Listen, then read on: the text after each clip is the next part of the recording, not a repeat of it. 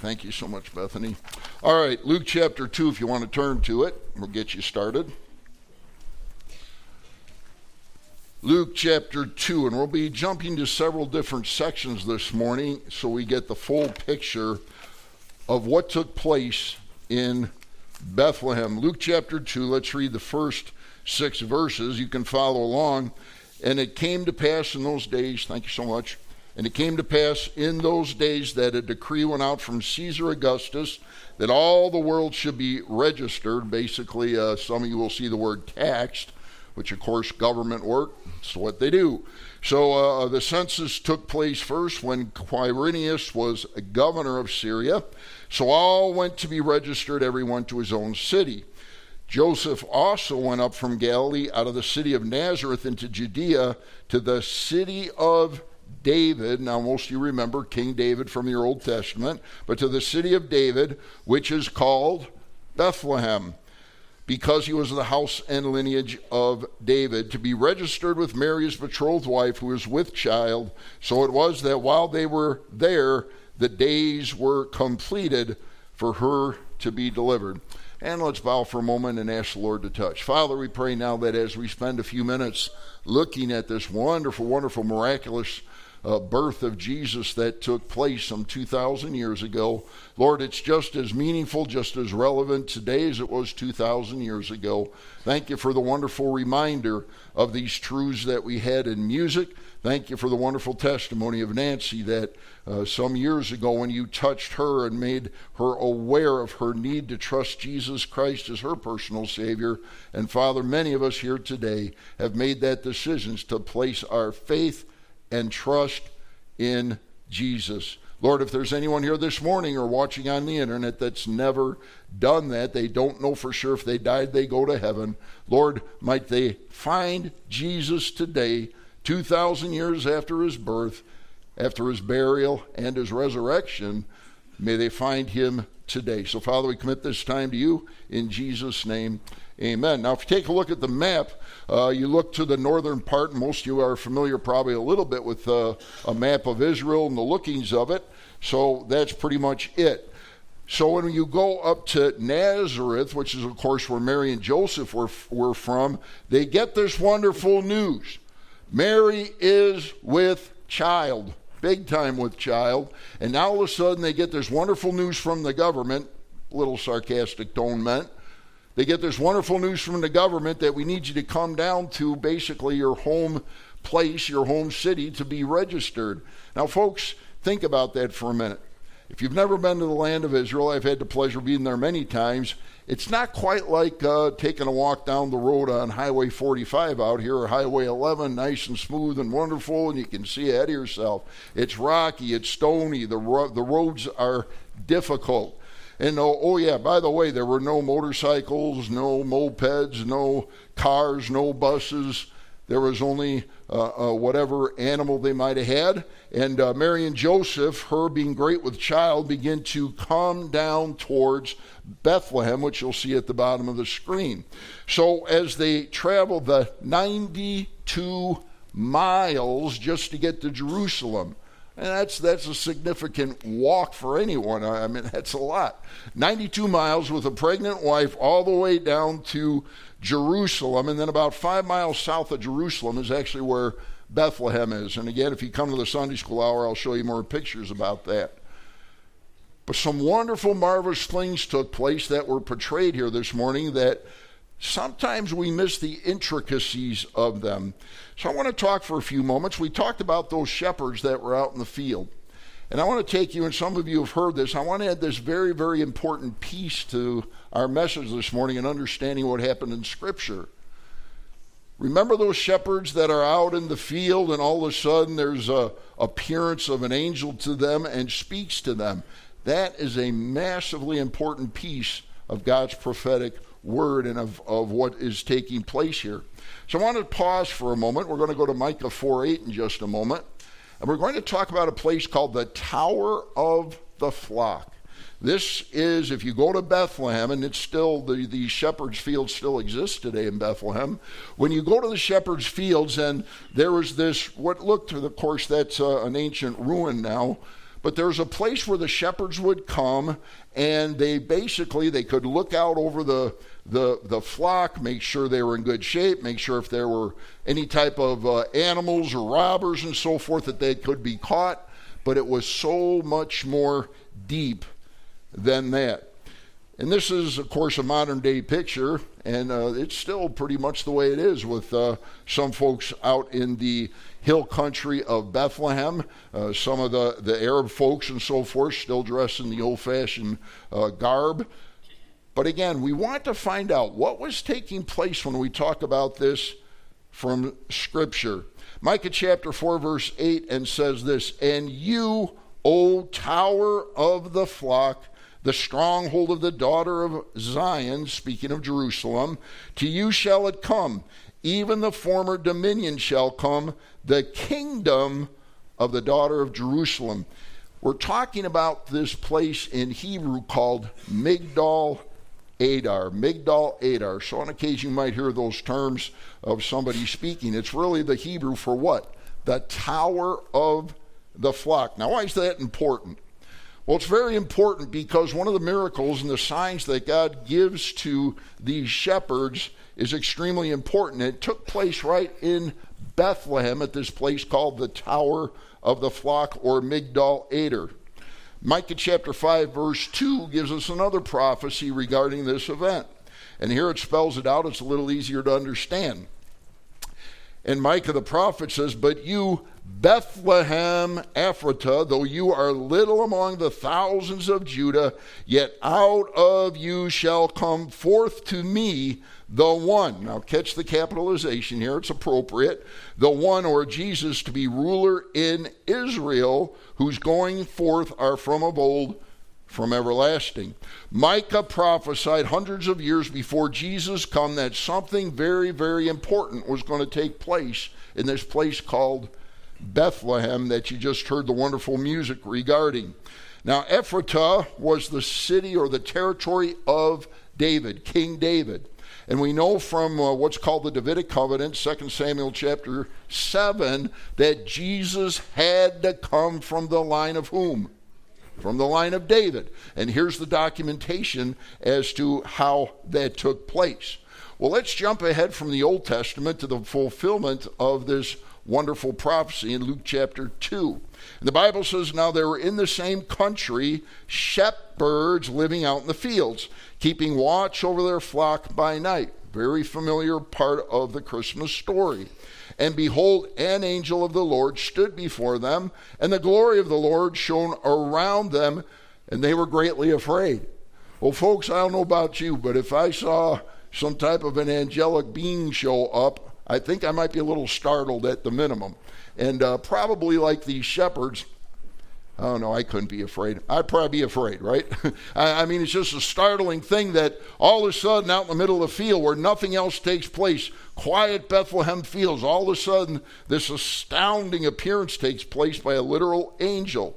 "Then the angel said to them," tries to calm them down. Isn't that good? I mean, you think about what God wants to do for people and what his angels, if you will, want to do for people. Immediately, what's he do? Calm down. It's okay. Don't be afraid. "For behold, I bring you good tidings of great joy, which shall be to all people." So we have this angelic appearance that comes to these shepherds. Now, some of you know the punchline here about who these shepherds are, and some of you will learn today who these very, very specific shepherds were in God's program. Why does the angel appear to these, what are normally looked at as these humble little shepherds out there doing their little thing, watching the sheep and trying to protect them? Well, because it was a whole lot deeper than that. Luke chapter 2, verse 11, "For there is born to you this day in the city of David." What's the city of David? Bethlehem, right? We've just had a whole program regarding this wonderful city. "For there is born to you this day in the city of David a Savior who is" what? Christ the Lord, the Messiah, the one that they've been waiting for, the one the Jewish people had been waiting for. The Messiah is here. "And this will be the" what? "The sign." And it's a marvelous sign. And here's what many folks miss. What is the sign? Well, it seems just kind of whatever. Well, here's the sign. But think about this, and then we're going to explain to you exactly what this means. And this will be the sign to you. You will find, number one, a babe wrapped in swaddling clothes. Well, it's like, well, first of all, what are swaddling clothes? It's not something we often talk about here. Basically, swaddling clothes are kind of, in our vernacular, kind of old kind of rags or tattered garments or strips of cloth. And they're going to wrap whoever this babe is in these, if you will, swaddling clothes. And number two, very unusual, the baby will be lying in what? A manger. A place meant for people or for animals? It's meant for animals. So we've got this really interesting scenario that we're going to have a baby wrapped up in these kind of rag-like substances, and they're actually, instead of being in a normal home or a normal bed or a little crib, it's going to be in a manger. Very weird. Now, that on itself gets people's attention. It's like, okay, well, that's interesting and unusual, but okay, so be it. But it still gets much deeper than that. Exodus chapter 12, verse 5. Going back to the Old Testament, the Old Torah, first 5 books of the Bible called the Pentateuch, the Passover lamb. Now let's go back to a lamb and get away from Jesus for just a moment, because we're going to talk about a sacrifice that's to come. The Passover lamb, your lamb shall be what? Without blemish. A male of the first year, you may take it from the sheep or from the goats. 1 Peter, now going back to the New Testament, expands on this concept about the Passover lamb that took place back in Exodus. Knowing, Christian, that you were not redeemed with corruptible things like silver or gold from your aimless conduct received by tradition from your fathers. How are you redeemed if you're a Christian? Or how can you be redeemed if you've never trusted Christ? Well, here it is. How do you get to heaven? How do you get your sins forgiven? And the Bible says, but with the what? The precious blood of Christ, as of a what? A lamb without blemish and without spot. You say, all right, I'm starting to see a little pattern here between the lamb and between Christ, the Passover lamb. Do you remember what the Passover was? Let me take you back to when the Jewish people were in Egypt in bondage for some 430 years. And all of a sudden the deliverer comes, Moses, and he does a bunch of miracles, and Pharaoh's heart's hardened, and all of a sudden the one miracle that God did, which got the attention of Pharaoh, was the Passover. So God basically made it clear to all the Jewish people, listen, here's what I want you to do. I want you to get a lamb. And I want you to take that lamb and I want you to basically kill it, slit its throat, let the blood come out. And I want you to take that blood and I want you to take a branch of hyssop and I want you to take it and I want you to put the blood around the doorpost of your home.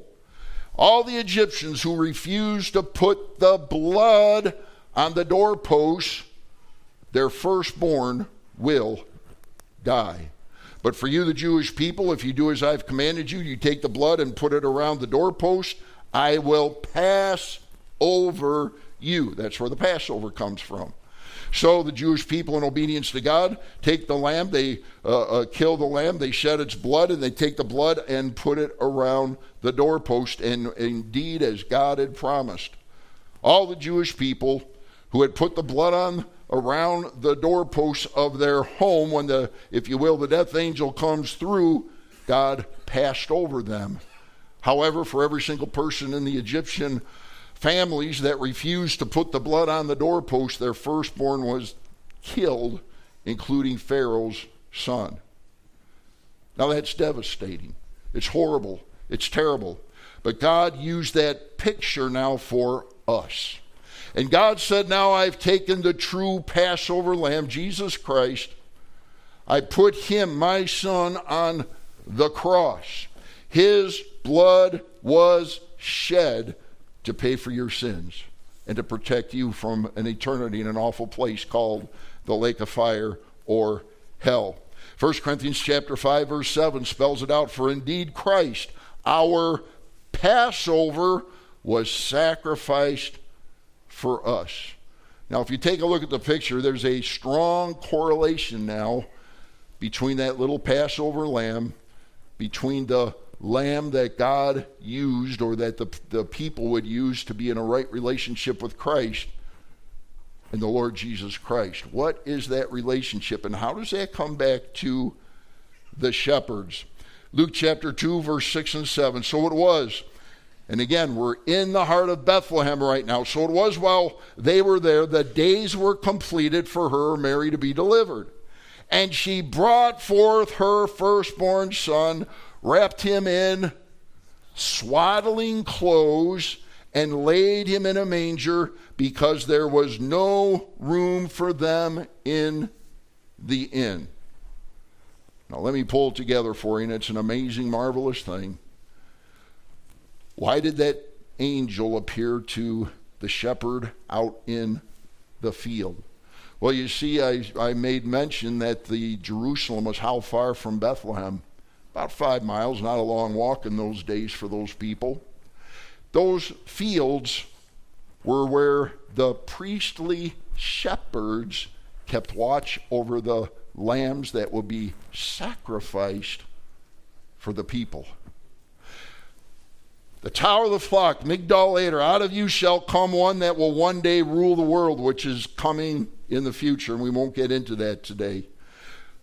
One who will basically restore the kingdom that started back when God created the heavens and the earth. Man rebelled against him. Adam and Eve rebelled against God, and sin ever since has been the dominant force in the world. And the angel appears to these priestly shepherds who were watching over the flock to make sure that they were not blemished, that they were not harmed, but they were kept perfect, if you will, to be sacrificed 5 miles up the road in Jerusalem. So when the little lambs were born, boy, bam, we got to get to work. This wasn't like let the lamb be born and we just, it'll be fine. No, they grab the little lamb, they pick it up, they embrace that little lamb, just like we looked at back here. They take that lamb, and then they begin to wrap it in swaddling clothes. And then they lay it in a very specific place to make sure that little baby lamb is not hurt. Why? Because it's going to grow up. It has to be without spot, without blemish, perfect. You don't offer God's second choice back in the Old Testament when they did sacrifices. So these priestly shepherds, when they're standing there and the angel says, listen, I'm going to give you guys a sign. Here's what's going to happen. Do you know how you take up your little baby lamb and you wrap it in swaddling clothes and you lay it in a manger to make sure it's not hurt? Yeah, we understand that. We do it constantly. And God says, well, there's going to be a baby coming that's going to be treated just like a sacrificial lamb. So Mary and Joseph, they head down from Nazareth, 97 miles. They get to Bethlehem. All of a sudden, it's time for her to deliver the Christ child, the one who must be without spot, without blemish, perfectly sinless. And they get to that place, and they're like, there's a baby in swaddling clothes, lying in a manger. That's the one. The one. Why? Because nobody else would have done that. But because there's no room at the inn, Jesus was born just like a sacrificial lamb. Behold, an angel of the Lord appeared to Joseph in a dream, saying, and this is before they made their trek down to Bethlehem, right when Mary was pregnant. Joseph, son of David, do not be afraid to take you Mary, your wife, for that which is conceived in her is of the Holy Spirit. And she shall bring forth a son, you shall call his name Jesus, for he shall save his people from their sins. Absolutely important that they understood that Jesus was going to be born of what type of a lady?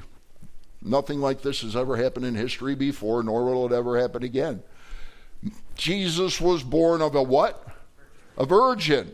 Why is that important? And many of you know the answer to this. Why was it important that Jesus be born of a virgin? Well, let me take you very quickly back to Genesis. In Genesis, God made a very specific command to Adam, actually right before Eve was even formed. And God told Adam specifically, listen, buddy, I want you to eat, drink, and enjoy what we've got here, but I'm going to tell you what, do not touch that one tree. Don't eat from it. Don't go near it. Leave it alone. One simple command that God gave to Adam, and Adam blew it. Eve, of course, is tempted by Satan. Eve eats from the forbidden tree. Eve then says, hey, big boy, this is good stuff. Have a bite. And he does, and he succumbs against God's will. And God comes back to Adam and says, listen, from now on, every single person you're condemned to death now. You're going to die physically.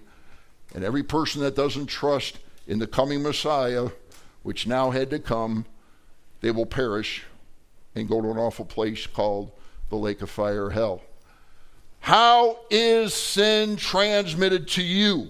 Why are you say, Brother Rich, you sound pretty critical here, calling me a sinner. Folks, we're all sinners. I'm a sinner. You can't escape it. Here's why. Because I have a human father, I am a sinner. That's just the Bible. The Bible says, wherefore is by one man, Adam, sin entered into the world, and death by sin, and so death passed upon all men and women, because all have what?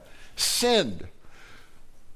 Jesus had to be born of a virgin, or he would have been born a what? A sinner. So that's the importance of why Mary had to be a virgin when she conceived of Christ. So all this was done that it might be fulfilled, which was spoken by the Lord through the prophets, saying, behold, the virgin, this is Isaiah 7:14, behold, the virgin shall be with child and bear a son, and they shall call his name Emmanuel, which is translated God with us. 700 years before this took place, the prophet gave us that information. All right, we're done. But you're not done. Let me ask you the most important question based on everything that's taken place here this morning. If you, not your neighbor, not your spouse, not your children right now, think about you. I want you to be selfish for a moment, okay? It's okay. I want you to think about you. If you were to die today, this very moment, some tragedy happened, and this is it, where would you go? Where would you go? Well, most people say, well, I've tried to be good. I've tried to do right. I'm hoping, I'm here at church today. I think I've made brownie points with God. I should be good. Folks, it's not going to work. Most of us have gone to church all our life, and we have heard over and over and over again by so many different denominational things and churches and religions, if you try your best, you should make it. And God says that's total antithesis to his word. Now let's think about it. How can you know for sure if you died you go to heaven? And I'm going to give you 4 very, very quick things here. It'll only take a minute or two. But I need you to listen. Number 1, the Bible says in Romans 3:23 that we've all sinned and come short of the glory of God. I'm a sinner, you're a sinner. You can't avoid it. We just went through how that happened. If you got a daddy, you're a sinner. Passed on to you. Second thing the Bible says, Romans 6:23, the wages or what we've earned because we've sinned is death. Now that's just not the physical death. And I point down because usually the casket sits right here. Every single one of us, barring an event called the rapture, which I'm not going to get into today, is going to physically die. You will die someday. But where are you going to go? You see, every single person in here is going to live for eternity in one of 2 places. You can't avoid it. It's like, well, I'm going to go in the grave and that's the end. No, it's not the end. You can try and talk yourself out of the reality that you're going to live forever, but you are going to live forever. Yes, you're going to die physically, but the Bible also talks about a second death. The second death is what's known as the spiritual death. Now, we die physically, but whether you are spiritually alive or are spiritually dead when you breathe your last, that's going to determine where you spend eternity. And this is not joke. It's not out of a hymnal. It's not out of some book, except this book right here, God's Word. Now let me explain it to you. Revelation chapter 21, verse 8 says this. that every single person without Christ will spend their spend their eternity in the lake which burns with fire and brimstone, which is the second death. You say, that sounds like that old fundamentalist hellfire and brimstone preaching. Well, I don't know what it sounds like, but I know what the Word says.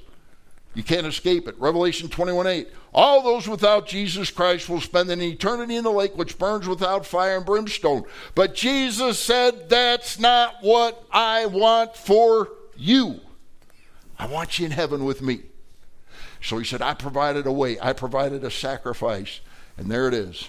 Jesus Christ, God's Son, born in Bethlehem, 33 years later, walks into Jerusalem carrying a cross, beat up, smashed, slandered, erroneously convicted of false charges. He goes up on that cross and willingly gave his... You couldn't take the life from Jesus. He gave it. He dies, is buried, and 3 days later, he rises victorious from the grave. For I delivered unto you, first of all, that which I also received, how that Christ died for our sins according to the Scriptures, and that he was buried, and that he rose again the third day according to the Scriptures. Now, folks, it's decision time. And only you can make that decision. I can't. I wish I could make it for everybody because I know the right one to make, but you've got to make it yourself. I can't do it for you. One final verse. Here's a promise that God's given to every single person in this room this morning, and he's given to every single person in the world in the last thousands of years. Are you ready? For God so loved the world. You heard it recited a few minutes ago. For God so loved the world, that's each and every one of us, that he gave his only begotten Son, Jesus Christ, that whosoever, anyone who would believe in him, his death, burial, and resurrection, should not perish, or if you will, go to that horrible place called the eternal lake of fire, should not perish, but have everlasting life with him. For by grace, God's free, unmerited gift, are you saved. Saved from sin, saved from the penalty of sin. For by grace are you saved through faith. And it is not of yourselves, it is the gift of God, not of our works, lest any person should boast. What does that mean? It means if you're trying to get to heaven by anything that you're doing on your own, God says no go, no go. My Son died for you. Don't discount what Jesus did for you. Born in Bethlehem, a little baby, cute as can be, grew up some 33 years. Take him out of the manger right now in your life. Put him on the cross, because that's why he came, to give his life to pay for our sins. Father, thank you for your love for us. Lord, what a wonderful, wonderful morning it's been. What a wonderful presentation of the coming of Christ. And Father, I pray now that we wouldn't get myopic and look at this just as a simple, cute little baby that came and that we can all rejoice and give presents on Christmas regarding. But Father, there's a very, very specific reason why Jesus came. You told us that in Luke 19:10 that the Son of Man, Jesus Christ, came to seek and to save those who are lost. So Father, I pray now as we close, every single person here that's already placed their faith and trust in Christ, might we renew our love for you even today, to live for you, just like Nancy had so wonderfully given to us this morning. For the rest that may be here this morning, let me talk while our heads are bowed to you very quickly. Be honest now. This is your eternal destiny, not something to play with. If you're to die right now, where would you go? You say, Brother Rich, I know, I don't get it. I don't want to do this, but I know I need to right now. And you're right, you need to. Right there where you are, it's time to trust Jesus Christ as your personal Savior, or face a horrible, horrible ending the day you breathe your last. Folks, Jesus loves you. God loves you. This pastor, even though I don't know you, I'm trying to love you the best way I can by telling you the truth. Are you ready to trust Christ this morning? Are you ready to change your life? Are you ready to stop trying to do it yourself? If that's you this morning, here's what I'd like you to do with all heads bowed and all eyes closed. Would you by faith receive that free gift right now? You say, well, how do I do it? It's by faith.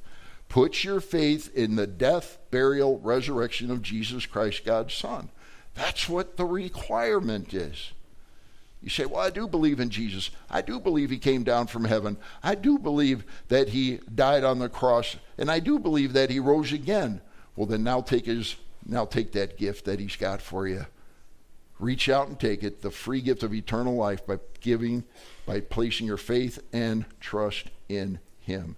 If that's you this morning, I'm going to say a little prayer in just a moment.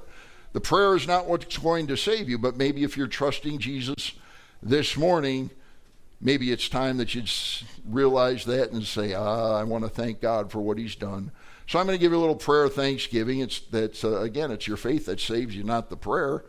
But let's, if it's you this morning, you can pray silently with me in your heart. Maybe you want to thank God something like this. Dear God, I know I'm a sinner, and I know I don't deserve to go to heaven. But right now, this very moment, I'm placing my faith and trust in Jesus Christ for my eternal life. Thank you for coming down from heaven. Thank you for dying on the cross. Thank you for giving your life and rising again from the dead 3 days later. And I indeed, by faith, accept that free gift of eternal life. Father, we ask that you'd seal decisions this morning. Thank you for this wonderful, encouraging time. And all God's people say,